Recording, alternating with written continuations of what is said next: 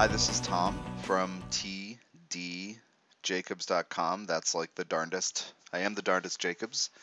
I'm an astrologer and an energy worker and a channel, also a medium and an other life integrator, emotional healer. This is kind of a short MP3. The content's about 20 minutes, and I'm always tempted to introduce things because there's so much I have to say that I want to share with people. Um, but I'll just suffice it to say it's an audio diary, and sometimes I can't help but document something, so I do a little audio diary in my office on the computer. And so that's what this is, following a particular experience that I will explain. So you want to support this audio project and keep these files coming, you can do so to the right on my profile page. There's one of the links, like one of them is Facebook, Twitter, my site, etc. And one of them is support this audio project. Also, if you listen to this and realize that you need you need some support and help in integrating something or resolving something, one of those links is also book a consultation. You can read about those and book those. So I'm going to get out of the way, and I hope that you enjoy this and you can read about everything I'm up to at tdjacobs.com. So today is September 24th, 2015, and the uh, one of the most amazing things that I've experienced as an intuitive and as a medium and a channel and a psychic, whatever, has just occurred a little while ago, and it is actually kind of late for me, certainly to be thinking and talking, um, but it feels so important that I want to document what happened. I want to talk about it a little bit, do a little audio diary. And I feel, really activated by Mercury retrograde and Pluto stationing. It stations direct now. It goes direct tomorrow. These are on my angles, and so in my astrology chart, these very important spots are highlighted by this. And so there's been a lot of tension and a lot of stuff. So right now, being late and in that context, I don't feel really clear, but I need to get out whatever I can. That's my little ambling disclaimer if I don't make a lot of sense. But I was talking to Jilly, and I've been in a really weird space for a few days, and so I haven't talked to her much. I've barely made eye contact with her. Just having um, a great deal of anger come up a few days ago, and then that is part of a healing grief healing process. I've been working on this for several years, really intentionally, but I'm finally making progress. And I just did a YouTube video the other day explaining this because I felt awesome about it and wanted to teach people or share with people how I've done this and how I've gotten to this place of healing, like beginning to the process of healing another life. We typically call them past lives, but it feels real time for me. It's with me all the time. And our lives are happening from the soul's perspective simultaneously. And so another life, I'll say, another life of my soul, but it's connected to me. And that's how it is for all of us. And so other life memories can be real time for us and can be with us 24/7. So I've been working with this guy, and the story briefly is, and if you've read the Soul's Journey 3, a case study, it's I think it's called A Man Who Lost Everything, and he's a guy who is part of a small native community that's overrun by people on horses with superior weapons, and everybody there dies, and he watches his community and all of his loved ones and all the people he felt responsible for as a community leader die, and this grief has determined everything about how my life has gone, because I don't get too attached to people. I don't know how to be part of community. I don't know how to be attached to my own family. I have friends who are closer to me than family, and it's all about me and not wanting to be close to people. It affects every single thing. My, how much faith I do or don't have in life, how pessimistic I am, feeling, truly believing in it from a deep place, that life is a jerk and God hates me. I'm not kidding. This affects everything, and my optimism, pessimism, almost manic, switching back and forth, like mania. Like if I'm the most optimistic person, you cannot talk me out of it, and when I'm pessimistic, I'm the most that way, and you can't talk me out of it no matter what you do, and just like such a problem. And it's all about this grief. And so starting just 4 years ago, I gained awareness of this undercurrent in my emotional field that dominated my whole life. I'm almost 43. Just 4 years ago, I gained consciousness of this thing that had been dominant. Been trying for 4 years to figure out how to get into it. And working with charged onyx and working with charged pink opal and having all this stuff happen and come up, there's really been some good openings. And then lately with um, charged to sea ocean jasper or sea jasper or orbicular jasper, which is talked about in that video on YouTube from like September 22nd or something like that. But really getting into feeling that grief, what happens is I've had to feel the anger to get there. And so that's kind of what I've been dealing with, anger and grief, realizing that all anger stems from pain, but this thing is so enormous, how do I tap into that? So for 4 years I've been working on it, and I've made progress, and I now have, as of a few weeks ago, a few months ago, I have so much more conscious awareness of this, and I've been able to start crying it out, which is really important. Moving the energy through tears and not just knowing the sense of foreboding or something terrible is happening, but actually moving the energy through tears, meaning letting that part come to the surface. So that's been major. And then I was just talking to Jilly, not about that, but I said something about, I was telling her another story about mediumship, something that I haven't, I've told a couple of students maybe, and I've told her, but I haven't told a lot of people. I was telling her the story, recognizing that I do need to share it, and it was kind of an intense thing that had to do with helping several spirits leave this plane, doing mediumship. And I said, part of me really wants to, and I have said this before, I said, part of me really wants to go to places that are haunted and ruin it, like help the spirits leave, because people don't understand what's really happening when a place is haunted. And look at the novelty of that, and then paranormal teams of investigators will take in equipment and be like, oh my gosh, yeah, there's an energy over here. Oh, did you hear that? And it's like, it's a novelty thing. Well, and so I start bawling. I start bawling about how important it is to help these spirits release. And I'm like, well, what's going on? I said to her, I've never been emotional about this before. It's really important. I take it very seriously. But why? And I realized, oh, maybe there's a part of me that's stuck like this. And holy fucking shit, this guy zooms in. I realize that's what's going on. That's why this grief has been a 24/7 thing in my life. So I had to articulate what I was seeing on these other planes, this multidimensional perspective for Jilly, so that I could explain to her, like a life ends and that body is dead, that portion of the soul's consciousness can go into the light or not. Even what I just learned tonight is, and saw really super clearly, is even if it doesn't go into the light, which is a kind of, achieving some kind of resolution, and then becoming reborn, reincarnated at some point in the Earth timeline future, right?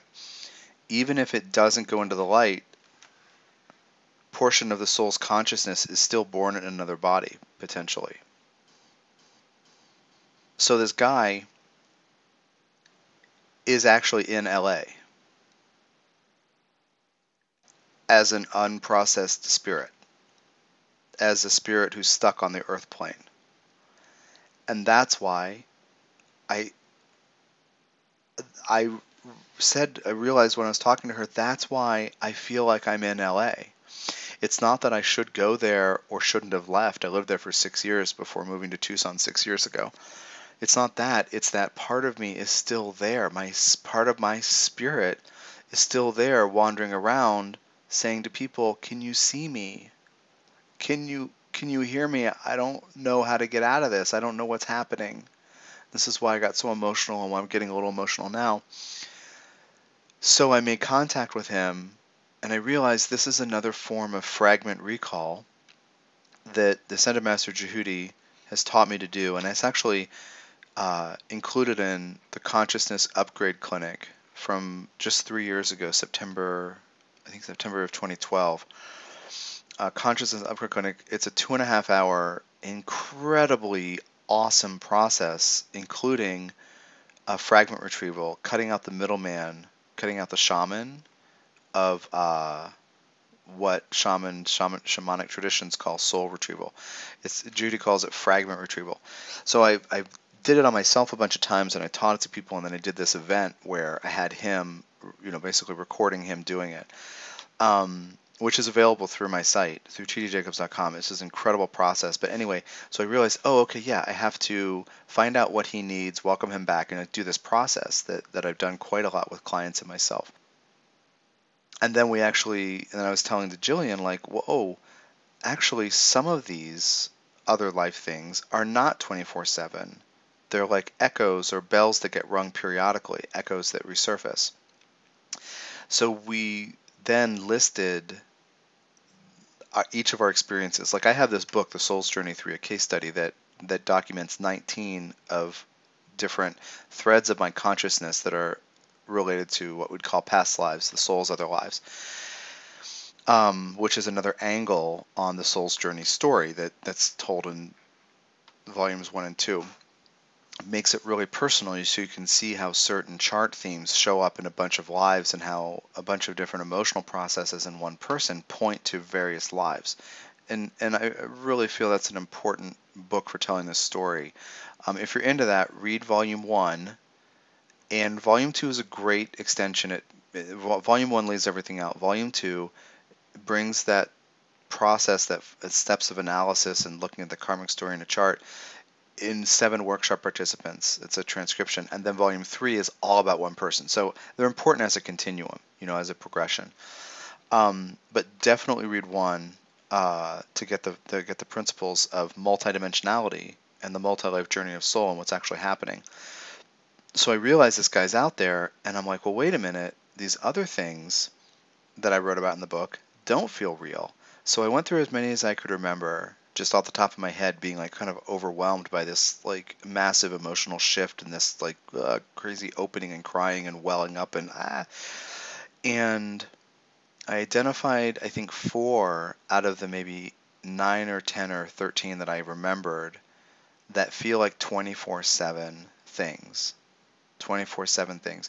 And the other ones are things that get triggered now and then. So I was looking at what I could do to call him back, and I realized, oh yeah, I know exactly how to do it. I just have to, I know how to make it happen, open the door and make it happen, but I have to sit down and work with him and figure out what he needs to know and be in order to relax, to come back and stay. So I have that work to do.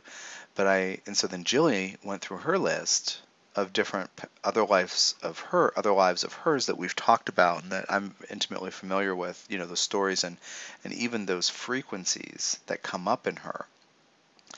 And so she went through and said, well, yeah, this one doesn't feel that real, present tense. That one does. This one does. And I said, hey, we can just do one right now. And we realized that the certain health issues that she's been having are actually related to this life where this little girl dies. And so this person is with her screaming for attention. So she's been having this health problem. It's kind of like, it looks like a wasting thing or something. It's like, whatever. I don't want to get too much into her story, but it's like this health challenge she's been really fastidiously working at through a Gemini, Virgo, Pisces way of doing it. But looking at the energetic thing behind it and really getting to the core of it, it hasn't been clear until today.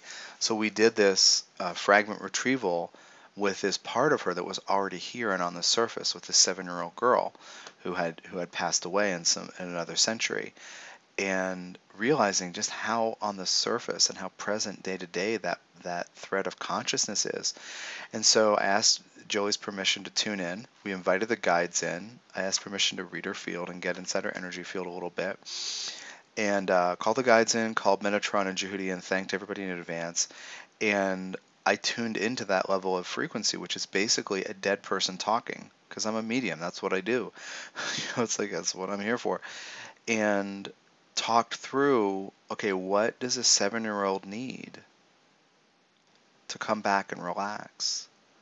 And we went through, I think, 5 different things I asked her to, Jillian, this adult in this life, to make a decision about. Decide that you are the kind of person who will do this, who is like this, who can do this, who is willing to be like this and live like this.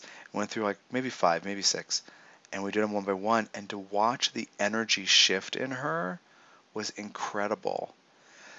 I mean, I've seen this so many times with myself and others doing this fragment recall and past life integration. Seriously, I've seen so many times.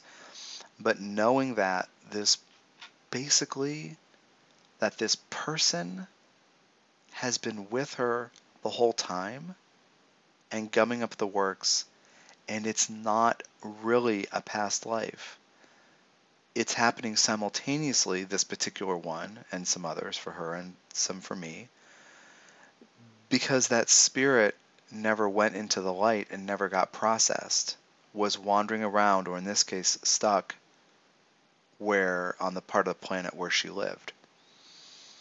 And the whole time, I got this guy who's grieving all this loss looking at me while I'm doing this work on my girlfriend.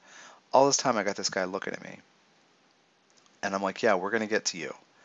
And I'm going to figure out, and then the dialogue kind of deepened a little bit. And I got some feedback from him on like what he feels like he needs. And I was like, well, I can't make that promise. And so we're going to negotiate. We're going to work it out. At first he was like, well, I need to know that this like whole marauding thing with people on horses and superior weaponry is not going to come in and kill me. And I was like, well, I can't guarantee that, I can guarantee you that people on horses are not going to run me down.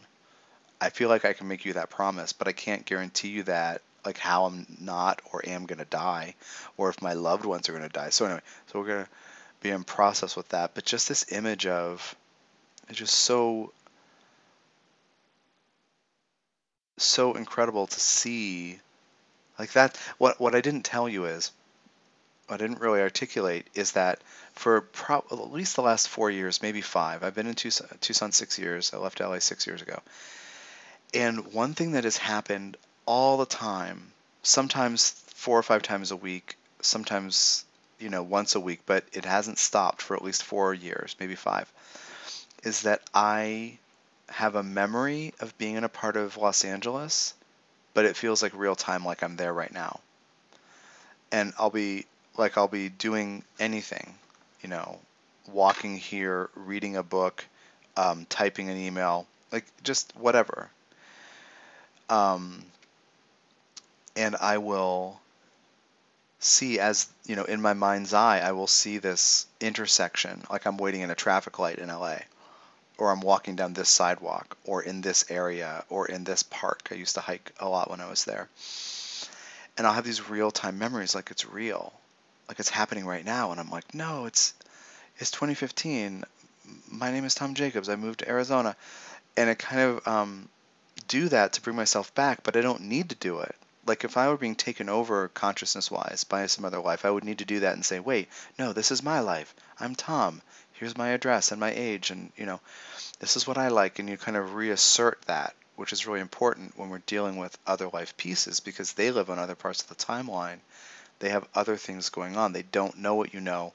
They don't realize that you are not them, because they're bleed-throughs, but they don't know that. So I did that, and it never worked. It never changed anything. It was like I'm still in LA.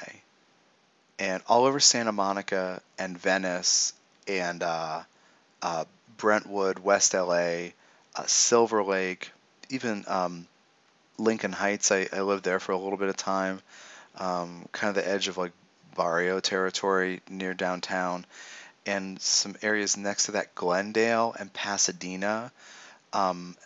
Just like, it happened all the time. Like I'm going to Trader Joe's in Pasadena. Or like I'm going to the Rose Bowl for something, or I'm going to a movie theater I used to go to in Pasadena, or some Whole Foods in Glendale. Like I'm like on my motorcycle going there. I'm like, no, I'm actually standing here, eating a piece of broccoli over my sink. Like, oh, but it's like that real time thing. And just to know that that's what's going on, to finally understand, because I thought I was being called back there to go live in LA, but that may not be the case. That may not be the case at all, which would be really, really incredible. So that is like next to the story I didn't tell you about the thing that led to this conversation with Jillian.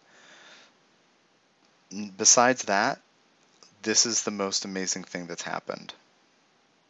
And probably just wow.